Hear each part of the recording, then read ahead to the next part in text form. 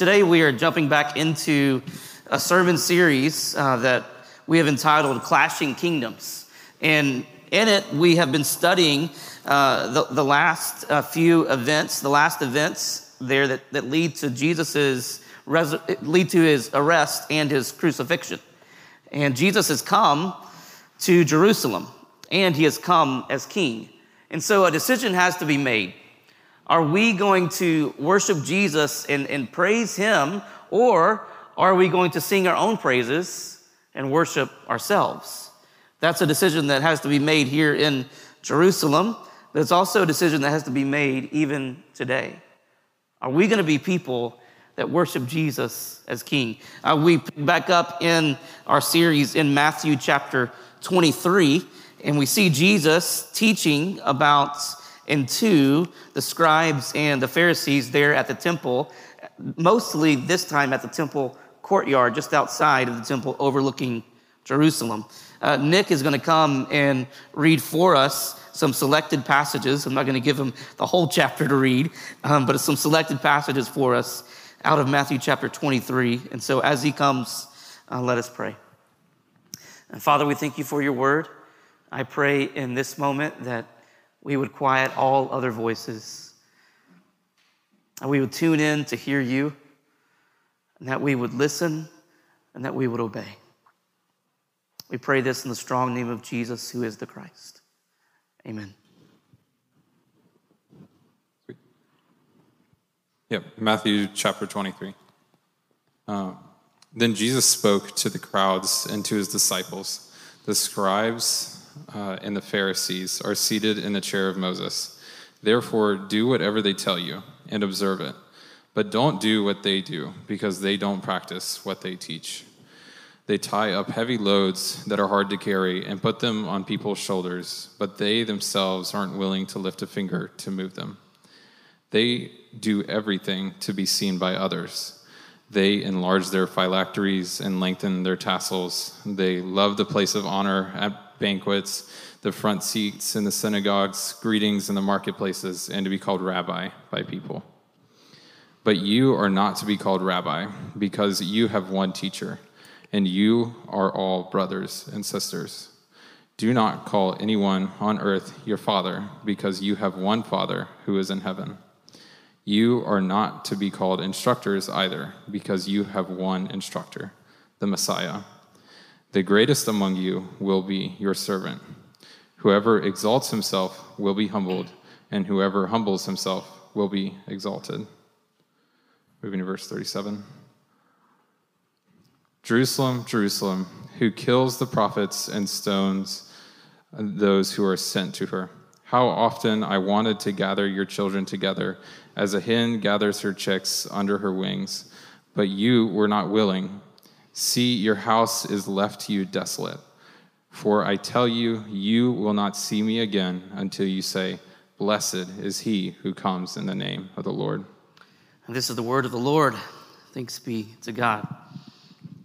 How do you say that word again? Phylacteries. Say it again. Phylacteries. All right, we'll go with that. I love it. That's a hard word. I didn't even know how to say it when I was studying. I'm like, okay, we'll go with what Nick says. So that's good. I love that.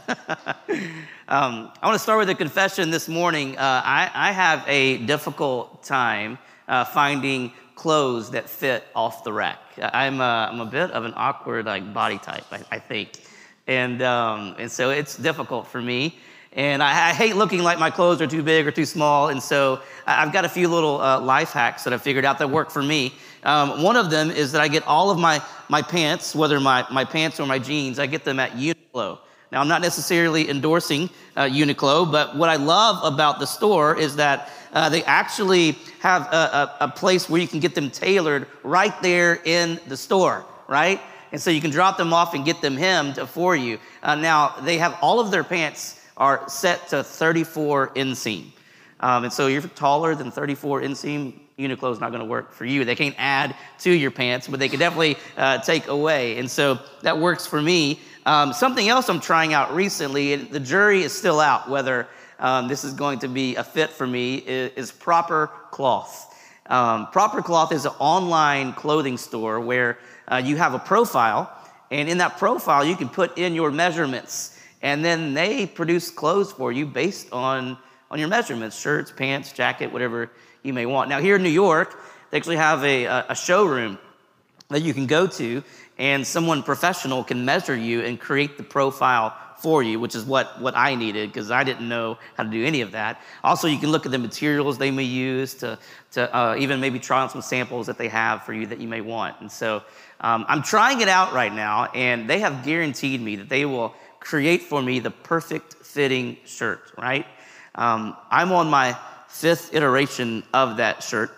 They keep trying a little bit harder to get it right, and they're guaranteeing me it's going to happen. I'm convinced that when it does, then my profile will be set, and I'll be ready to go, and I'll be able to click a button and get whatever clothes I want, and it's going to fit me, right?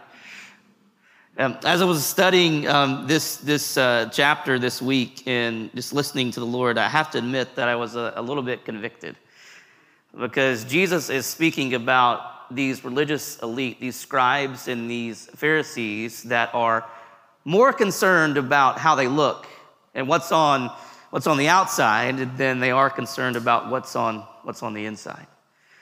And Jesus is really getting at the heart of what their worship is about. They are worshiping themselves.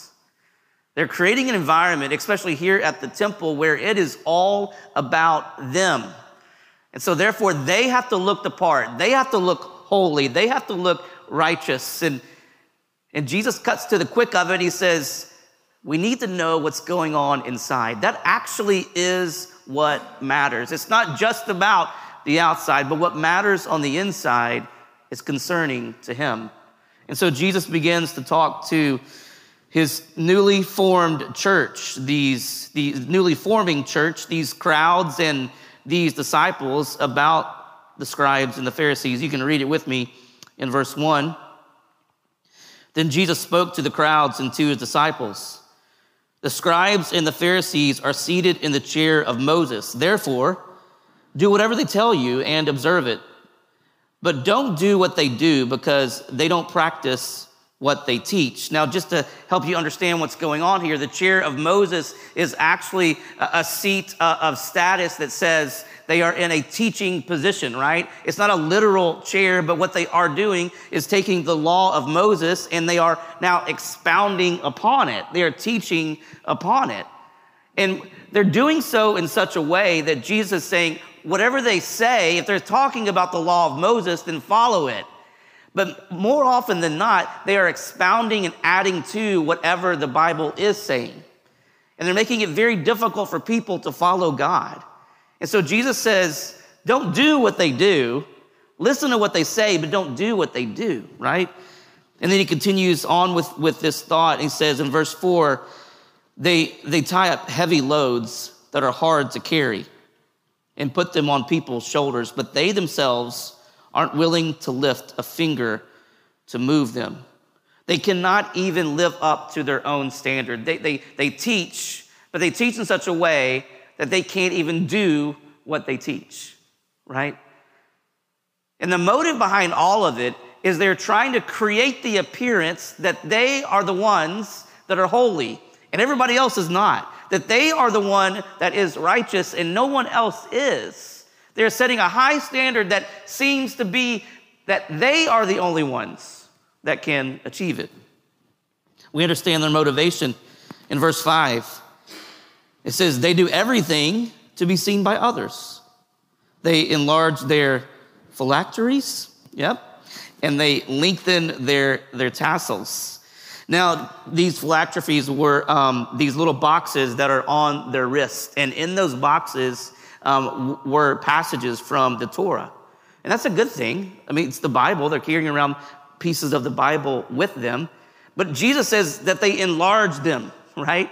For no reason at all except to be seen by others. They enlarge them so that they can be seen to be as people that are more holy and that they love God more than other people because they have large Bibles that they're carrying around with them, right?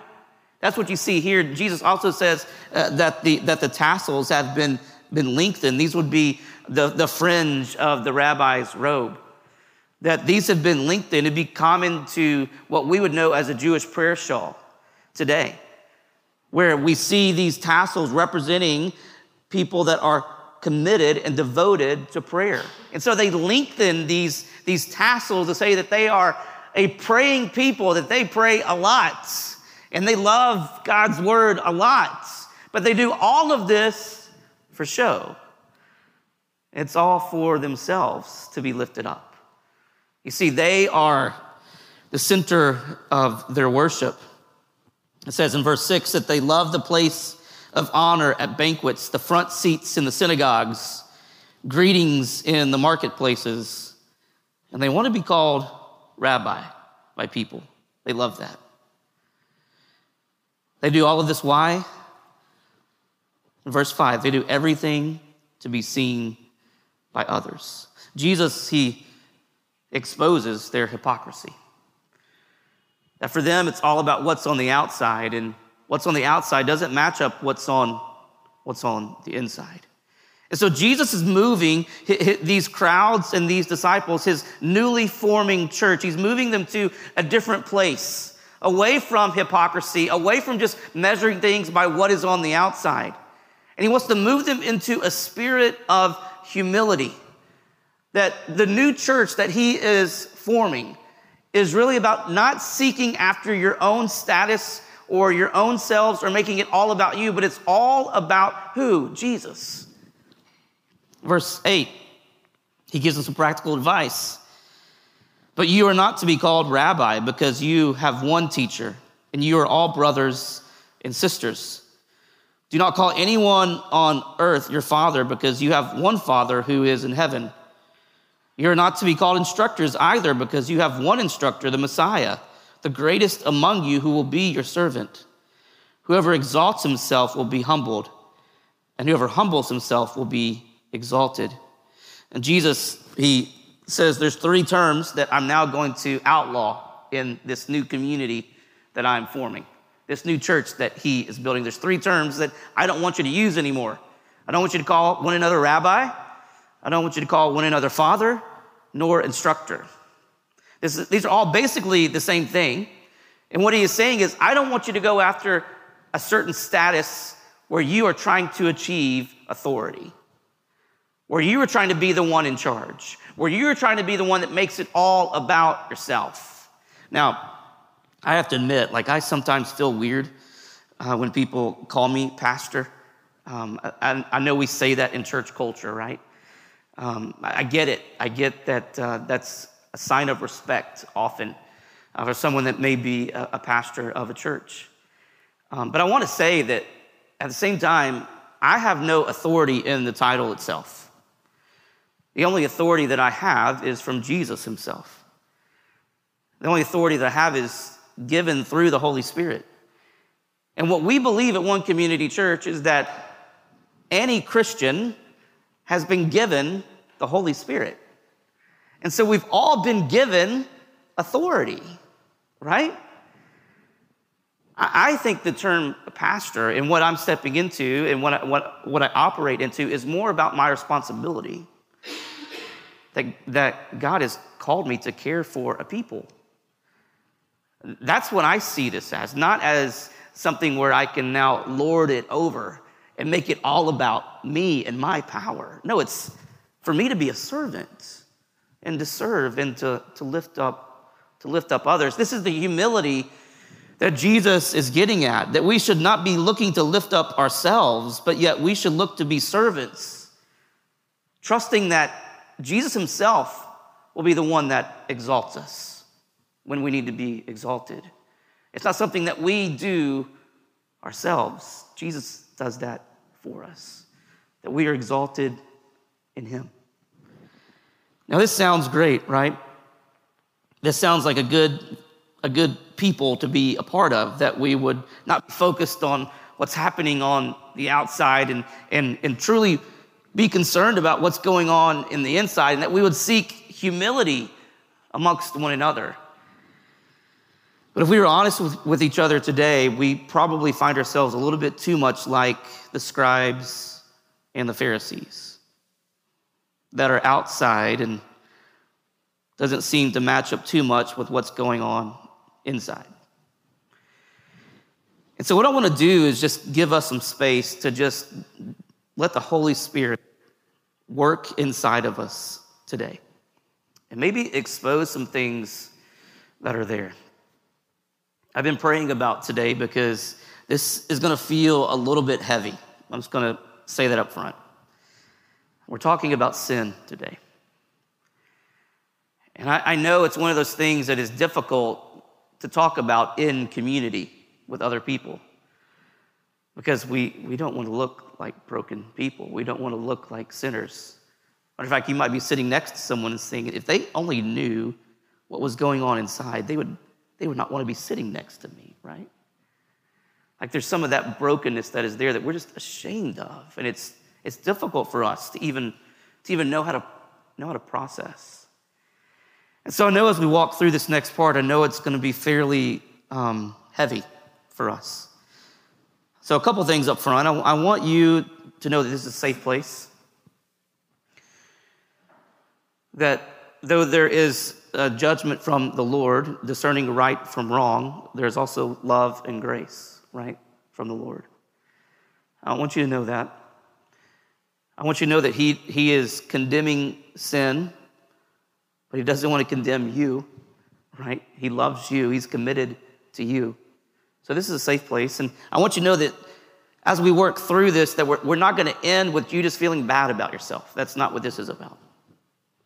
No, this is about finding healing and hope. There is hope, and we will get to that today. But I want to take a moment just to deal with some of that. For those that are around Young Life, I know Evan, we grew up together going to camp. And this is that night where we did the sin talk, right? Where it got pretty real for a few minutes.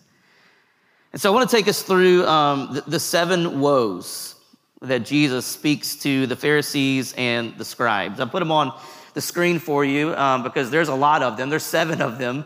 It's a lot of verses, and we're not going to dive into every particular verse in depth. But I do want to summarize some things so that we can understand what's going on here in context. And I put them on the list so that we can keep up to speed on them together. So these are woes that are spoken to the scribes and the Pharisees. There are 2 groups of religious people that cross over somewhat. The scribes and the Pharisees both are committed to the law. The scribes are teachers of the law, and for the most part, all of the scribes are Pharisees. The Pharisees are keepers of the law, and sometimes they are scribes. But Jesus speaks woes to them, these people that are not thinking about what's going on inside of who they are. Woe in its original Hebrew form is a word that has just consonants, no vowels. So it's kind of like a cry of pain and anguish, like, kind of a sound, right? We heard it earlier when we read it in Isaiah chapter 6. Isaiah says, woe is me, for I am unclean. My lips are unclean, and I live amongst a people of unclean lips, right? We read that earlier. So we jump in this together, and I'm going to summarize these 7 woes, each of them, but ask a question at the end of each of them so that you can listen to the Holy Spirit.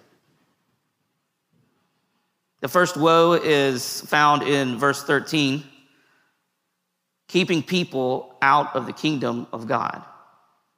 That's the first woe that Jesus says to the scribes and Pharisees. He says, woe to you, scribes and Pharisees, you hypocrites, you shut the door of the kingdom of heaven in people's faces, for you don't go in, and you don't allow those entering to go in. The Pharisees, they rejected Jesus. He was the only way to heaven, and in doing so, they keep others from knowing Jesus. And they also make it a very exclusive club where only the righteous that look like them can get in. The ones that are doing all of the right things. So as you're thinking about what's going on inside your heart, I want to ask you this question and just let the Holy Spirit speak for a moment. Are you seeking to exclude people from the kingdom, or are you seeking to include them?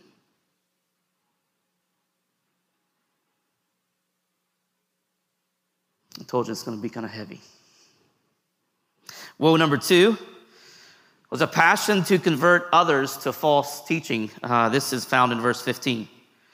Woe to you, scribes and Pharisees, you hypocrites! You travel over land and sea to make one convert, and when he becomes one, you make him twice as much as a child of hell as you are. The Pharisees and the scribes, they were committed to making many little Pharisees and scribes, like little disciples of themselves. They wanted other people to look just like them. It was all about them, right? And so the question I have for you today, and just listen to the Holy Spirit, does your life point people to Jesus or something else?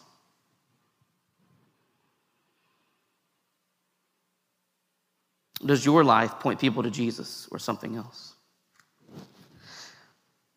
Woe number 3, the lack of spiritual perception. This is verse 16 and 17 I'm going to read for you. Woe to you, blind guides, who say, whoever takes an oath by the temple, it means nothing, but whoever takes an oath by the gold of the temple is bound by his oath. Blind fools, for which is greater, the gold or the temple that sanctified the gold? Now, what's going on here is a little bit tricky to understand, but these Pharisees and the scribes, they are being led around by their oaths, and their oaths that don't quite make sense. They're making an oath by the temple, they're making an oath by the gold of the temple, and they just don't make sense. And Jesus calls them out for this. It says, this is not the way to be led around. And he calls them blind guides. They are unable to be spiritually led. So, question for you today, as you think about what's going on inside, as you peel back the outside and look in, are you truly seeking to be led by God? Or do you let other things lead you?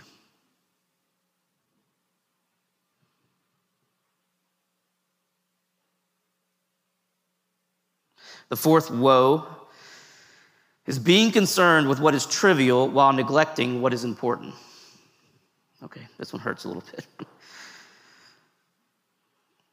Verses 23 through 24. Woe to you, scribes and Pharisees, you hypocrites! You pay a tenth of mint, dill, and cumin, and yet have neglected the most important matters of the law: justice, mercy, and faithfulness.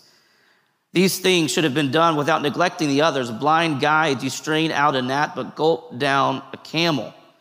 These Pharisees and these scribes, they're focused on the tithe around herbs and spices more than they are on the most important things. That would be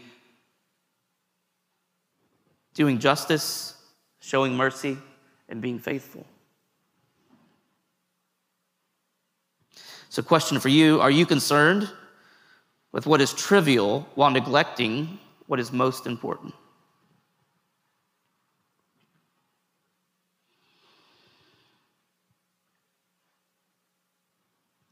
Woe number 5, being spiritually unclean. Woe to you, scribes and Pharisees, you hypocrites! You clean the outside of the cup and dish, but inside they are full of greed and self-indulgence. And this is pretty interesting. Jesus uses a singular Pharisee here, not the term Pharisees. He says blind Pharisee. It's written as if it suggests that Jesus is singling out one Pharisee who's maybe cleaning out his cup. He says, blind Pharisee, first clean the inside of the cup, so that the outside of it may also become clean. They only cared about their outside appearance and didn't take care of what was going on inside. So, question for you, do you have sin that you are ignoring? Some things that are going on that you just have become maybe even complacent with, just okay with. Some sin in your life that you're just overlooking or being okay with. Woe number 6, being spiritually dead. Woe to you, scribes and Pharisees, you hypocrites! You are like whitewashed tombs, which appear beautiful on the outside, but inside are full of the bones of the dead and every kind of impurity. In the same way, on the outside you seem righteous to people, but inside are full of hypocrisy and lawlessness. We get this. Question for you. Do you have areas in your life that you haven't given over to God? Do you have places in your life that you just haven't given over to God? They're just some dead areas where you aren't seeking him.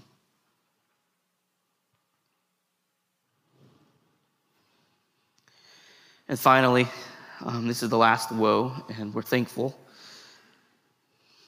as this is difficult to hold on to all of this. The seventh woe is thinking you are better than others. Woe to you, scribes and Pharisees, you hypocrites! You build the tombs of the prophets and decorate the graves of the righteous, and you say, if we had lived in the days of our ancestors, we wouldn't have taken part with them in shedding the prophets' blood. Now, of course, this is ridiculous.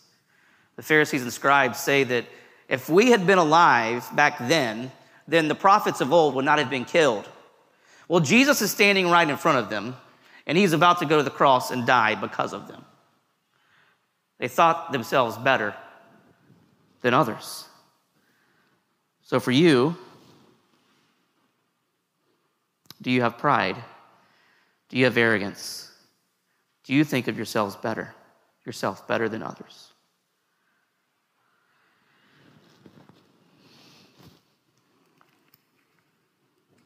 Now that is heavy, I know. It is hard to even work through some of that, and it was difficult to study even this past week, as I felt just like ripped open before the Lord, just working through some of these verses. And so the question really is, what do we do? As God exposes our sin, what do we do with that, right? Do we just like get over it? Just move on? Yep, that's me, I'm a sinner. Do we just get like, I don't know, do we just get complacent with it? Say, well, it's how it's always going to be. I'm just always going to mess up. And so let's just figure out how to live life. I think Isaiah gives us a picture of what it could look like. Isaiah chapter 6, we read some of this together in our call to worship. He says, woe is me, for I am ruined because I am a man of unclean lips, and I live among a people of unclean lips, because my eyes have seen the King, the Lord of armies. We read that together this morning. And then check out what happens next. As he cries out, he cries out to God in confession. And I want you to understand what confession is. He sees God for who he is. John's gospel tells us that Isaiah is actually seeing Jesus the King. And so he sees God for who he is. He sees Jesus, and he sees his sin, and then he confesses. He confesses his sin. It's not that confession is me revealing to God my sin, because he already knows about it. It's not that you have to make God aware of your sin. That's not what confession is. No, confession is agreeing with God about what is sin, right? Isaiah sees who God is, and he sees his brokenness, and he confesses, I am a sinner. Woe is me. I am ruined. And I'm a man of unclean lips. And watch what happens here. Verse 6. Then one of the seraphim flew to me, and in his hand with a glowing coal he had taken from the altar with tongs. He touched my mouth with it and said, now this has touched your lips. Your iniquity is removed, and your sin, it is atoned for. This is beautiful. We are so thankful for the throne that the King sits on. We're thankful for his holiness, that we get to see who God is in his glory. But we're also thankful for the altar that makes a way for us to be able to be in that moment worshiping the Lord. Because at the altar, the coal is taken and it's placed upon Isaiah's lips, the very thing that he confessed. My lips are unclean. He's met with the restoration of the gospel. This is a picture of the cross. This is a picture of what Jerusalem looks like for Jesus. Why he has come to the cross and to die is so that our sin can be made clean. We don't confess without hope. We confess because we know that in that confession that Jesus himself is meeting us through the cross, and he is making our broken places clean. You see, there's a place for us not to overlook our sin, not just to say it's okay, but for us to grieve our sin, for us to lament our sin, for us to confess our brokenness. Why? Because in that, we find healing. We find healing in the cross. When we come and approach our sin in humility and confess and lament. I want you to see this picture of Jesus at the end of Matthew chapter 23, because I think it's important. Because this is all difficult. What we have just read, we've seen some difficult things. But I want you to see beginning in verse 37. I think we got it there.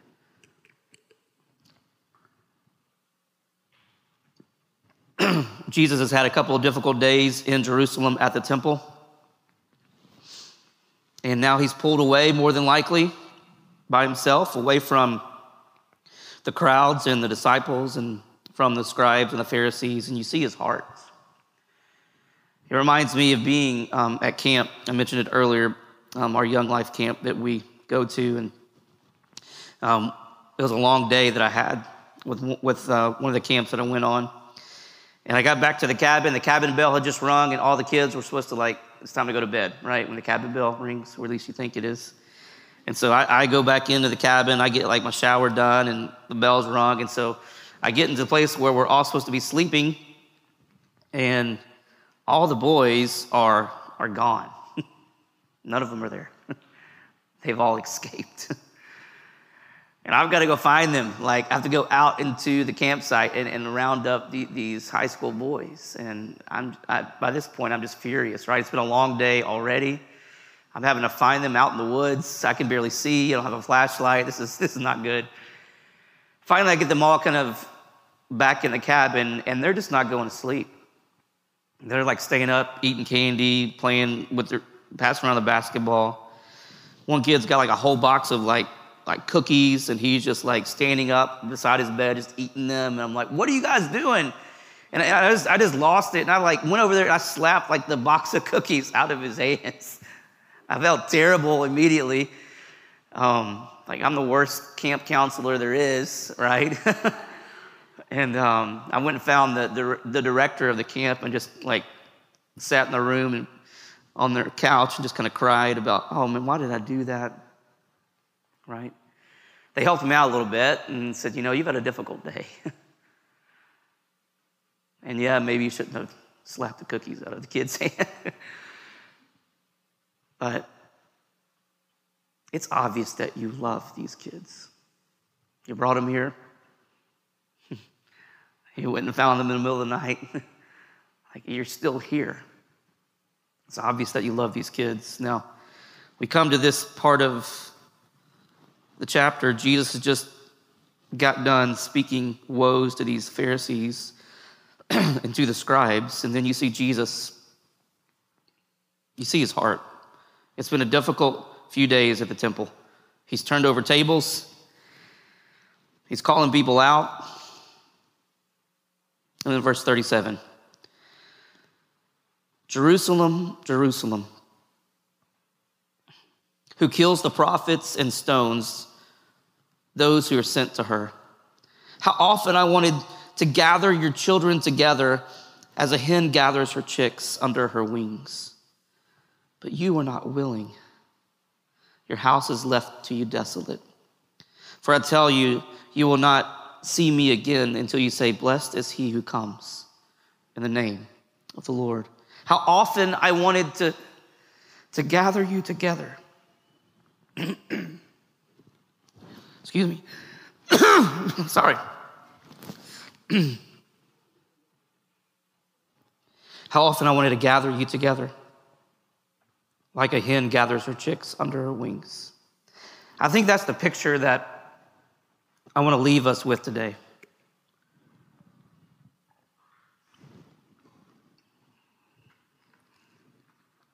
That Jesus loves us. His heart is for us. he wants to gather us together in our brokenness and our sin. He wants to pull us together under his wings. Your sin is not there so that you can feel bad about yourself. Your sin is there so that you can repent, confess, and turn to Jesus, knowing that he is the only way. I want us to take a moment just to come before the Lord. The band's going to come and they're going to play.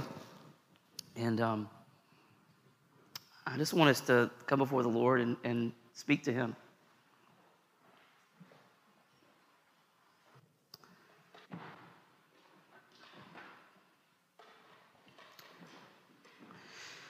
What's going on in your heart?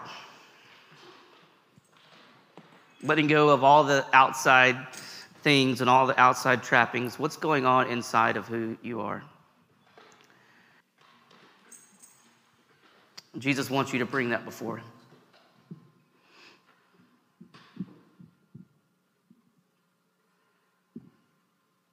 He wants to hold you close, like a hen holds their chicks. He loves you. He's proved that he has loved you because he has come to Jerusalem to die for your sin. There is hope found in the cross. So we come today with our brokenness, with our sin. Not as hopeless people, but as people that are trusting in Jesus.